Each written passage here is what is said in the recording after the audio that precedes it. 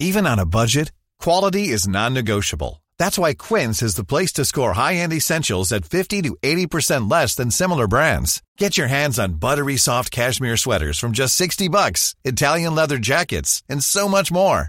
And the best part about Quince, they exclusively partner with factories committed to safe, ethical, and responsible manufacturing. Elevate your style without the elevated price tag with Quince. Go to quince.com/upgrade for free shipping and 365-day returns.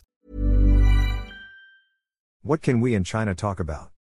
In my last column on August 11th, I said it was time for us to engage China in direct talks. We need to find a way to ease the rising tension between us and the South China Sea or West Philippine Sea. What should we talk about? What can we talk about? It would be tempting for us to read the riot act to each other and engage in mutual recriminations.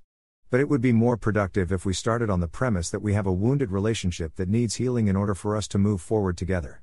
We could probably take a leaf from the U.S.-China conversation that got underway when U.S. Secretary of State Antony Blinken flew to Beijing last June to dialogue with President Xi Jinping and Foreign Minister Wang Yi, and later on when he engaged with his Chinese counterpart on the sidelines of the last ASEAN foreign ministers meeting in Jakarta.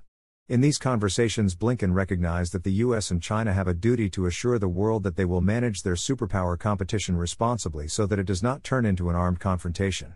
Likewise, China and the Philippines can embark on direct conversations as a way of assuring the region and the world that they will manage their maritime dispute responsibly so that it does not become bigger than the last few maritime incidents.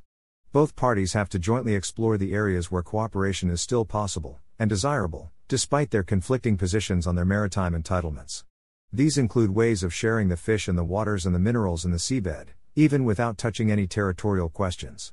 It would be a great boon to the tranquility and cooperation in the region if Chinese and Filipino fishermen could fish together in the same place without any naval, Coast Guard or maritime militia unit trying to harass any of them. Most important of all, it would be a great boon to the region if the talks could jointly address the fear of armed aggression coming from the two competing superpowers. This fear is felt on both sides. Although China does not have a record of having invaded or occupied another country throughout its history, its having the world's biggest army and navy is enough to inspire fear of a possible Chinese invasion. Many fear that what has not happened before could happen today. This has prompted the Philippines to seek military protection from the U.S., even at the cost of disregarding its own constitution, which mandates an independent foreign policy, renounces war as an instrument of national policy, and bans foreign military bases, troops or facilities from Philippine soil after the end of the 1947 Philippine-U.S. Military Bases Agreement in 1991. Except under a treaty duly concurred in by the Senate and, if Congress so requires, ratified by a majority of the votes cast by the people in a national referendum held for that purpose and recognized as a treaty by the other contracting state. Our Mutual Defense Treaty, MDT, commits us to stand with the U.S. if its forces, public vessels or aircraft are attacked in the Pacific, just as it commits the U.S. to come to our defense if our forces, ships and aircraft are attacked in the Pacific. In addition, under our Enhanced Defense Cooperation Agreement, EDCA, we have granted the U.S. operational sites inside our military bases for use against China in a war over Taiwan. Beijing presumably looks at these sites as staging facilities for U.S. military action against China and at us as active participants in the war preparations against China over Taiwan. Yet we have nothing to do with Taiwan. This is strictly an issue between the two superpowers and completely outside the purview of our MDT obligations to the U.S.